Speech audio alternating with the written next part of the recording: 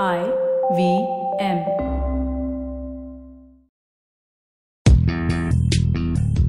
This is a special edition of Paisa Vaisa. On this episode, we have Kunal Bajaj, founder and CEO of Clear Funds. Kunal has 18 years of experience in institutional equity sales, trading and risk management. This is the first part of the series where Anupam and Kunal talk about mutual funds and direct investment versus advisory investment. Okay, hi Kunal. Welcome to the show. Great to have you here.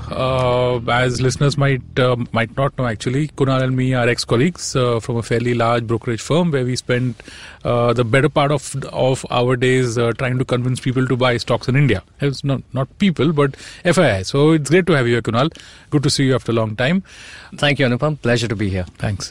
I'm going to get into this entire debate that's happening in India about direct investment into a mutual fund versus something that's done through an advisor. Over the last few years, we've had this huge debate come up about how the fees that are being charged on investors like me, if I want to invest in a mutual fund, are on the higher side. It kind of reminds me of the heydays in 2007, 2008.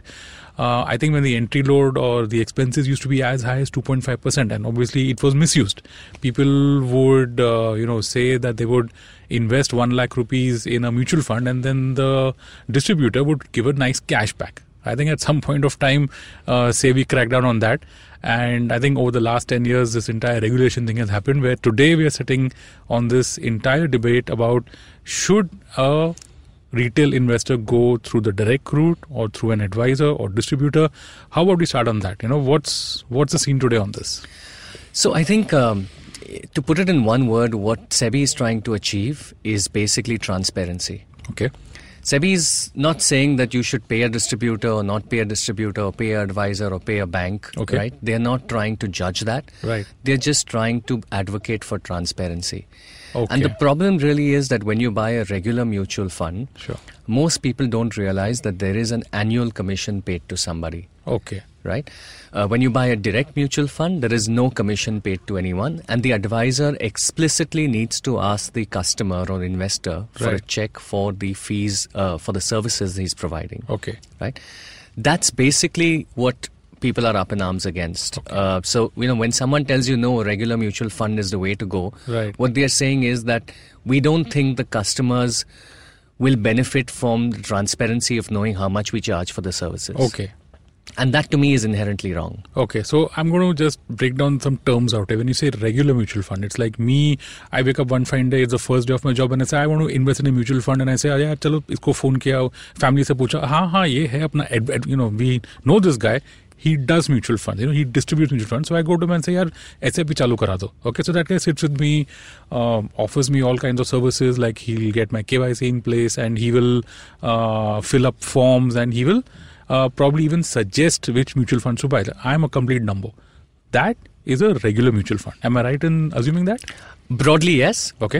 So I think you have to realize who you're transacting with, what license, who is this person who's giving you advice, right? Okay.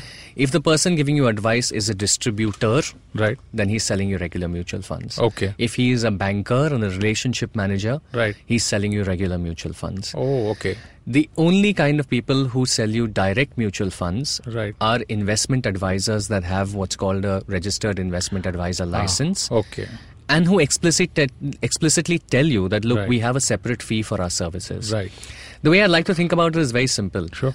Imagine if you were buying a house, Okay. right? Someone helps you to buy a house, someone takes you and makes you fill out the forms necessary, Yes. introduces you to the right kind of house in the right area at the right price. Right. Of course, that's a service you should be paying for. Yes. But you pay for that service when you buy a house to a Right. broker only once, when yes. you make the purchase. Yes. Right? In a mutual fund, you end up paying the guy once when you make the purchase. Right. And then paying him every single year until the day you take the money out. So So you're that's- not only paying brokerage on the purchase and buying something, but you're effectively paying rent as well. Okay. So that's like saying that I'm paying him what's called an upfront commission. Yes. And then I pay him trail. Yeah. So you don't really pay any upfront. Upfront okay. commissions have been banned. Okay. But you pay a trail every single year. Okay. And this is what is called regular. Yeah. So what's really surprising to me when people recommend regular mutual funds is that they tell their customers and investors that you're in it for the long term. You're investing for the very long term. You're starting an SIP for a long term. Never stop your SIP. They always say that. Right. Yeah. That advice is given only once. Right. And Okay. yet the person giving the advice earns a trail for life. So if I stay in an SIP for 10 years and he just helps me on day one, he's going to benefit for each of those 10 years from my investment. Absolutely. And not on the original amount, not on the 5,000 or 10,000 rupees you do every month, Right. but whatever it grows to. Right. So that's like, that is what that's a fantastic point that I've seen on your blog as well, that if you stay invested in a regular fund for 10 years on an SIP, how much of your money, of your profits or whatever it is, the calculation that you have done, goes to paying the advisor or whoever it is. It's actually as clear as daylight.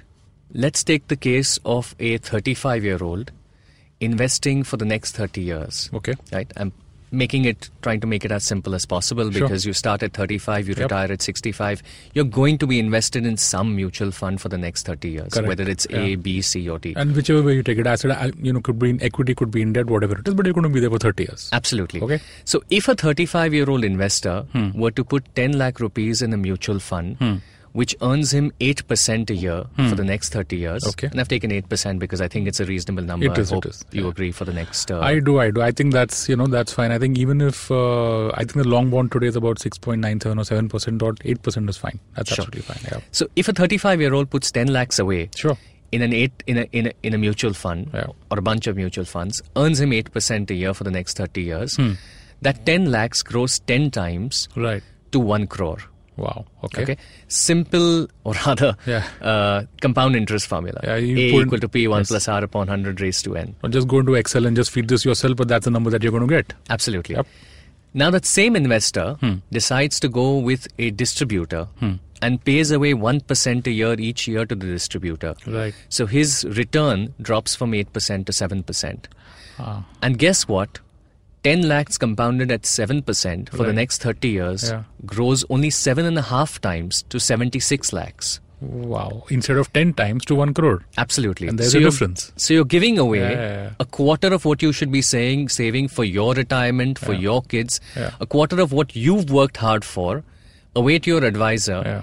For what? To help you sign a couple of forms and get you into a mutual fund and stay invested in a mutual fund for the quote-unquote long term. Yeah. So that's really the rub, isn't it? I mean, you've got this really big chunk of money that goes towards paying a distributor, like you said, which I don't think investors are aware of this, right? I mean, what's been your feel when you speak to people about this? Do they even know that that's a quantum of money that's going out? So I think distributors and advisors have done a great job, talking about SIPs, talking about the right way to invest, talking about compound interest, talking about compounding, and educated the masses about that. We've got 5,000 crores a month now coming in SIPs, which is really encouraging. It tells you that the savings culture is really catching on. Correct. Compound interest is magical, Yeah. the eighth wonder of the world. Warren Buffett? Absolutely. Whoever had said Whoever. that. There are some quotes that Einstein said it, but let's I think it was Einstein. let's leave that for a second. But don't let the magic and the miracle of compounding your returns be overwhelmed by the tyranny of the long-term compounding of your costs. Costs also go up. Absolutely. Right. Just as your returns compound over time, your costs also compound over time. They do, of course they do. And that's what investors need to realize. Right. I think so. Yeah, I mean, I'm just surprised at how this debate has come in the last 4-5 years, which is especially the time when SIPs have gone up. Numbers were right. From what I heard, there are about 1.3 crore SIPs of an average value about 4,500 or 5,000, and that's 5,000 crores. This amount was what? At our time, 10 years ago, it was near zero. Absolutely. I don't think SIPs were even there. So then wouldn't that strengthen the distributor's case? Because he's saying this is happening because of me and my service. And if I did not give this to the last mile, to the end consumer, then, how would you get so much of fund flow into the mutual funds? Is that justified? Is that not justified? Absolutely justified. So to the extent that they have got the customer's trust, to the extent that the customer believes that he cannot do it himself, he cannot do it without any hand-holding whatsoever, I think a lot of investors are well served by distributors. Okay. But a lot of investors are also doing it themselves Right. on bank platforms. Yes. Right? They're Yes. going to their bank, they're clicking on the tab that says mutual funds, and they're doing it themselves for convenience. Right. And there are better ways. Right.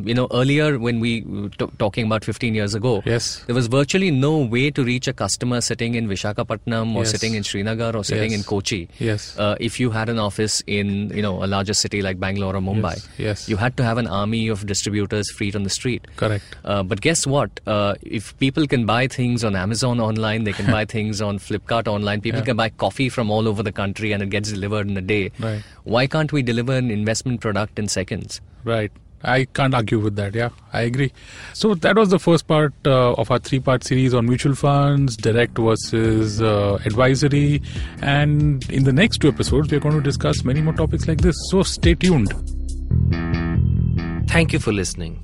If you have any money-related questions, you can tweet to us at IBM Podcasts or email us at paisavaisa@indusvox.com.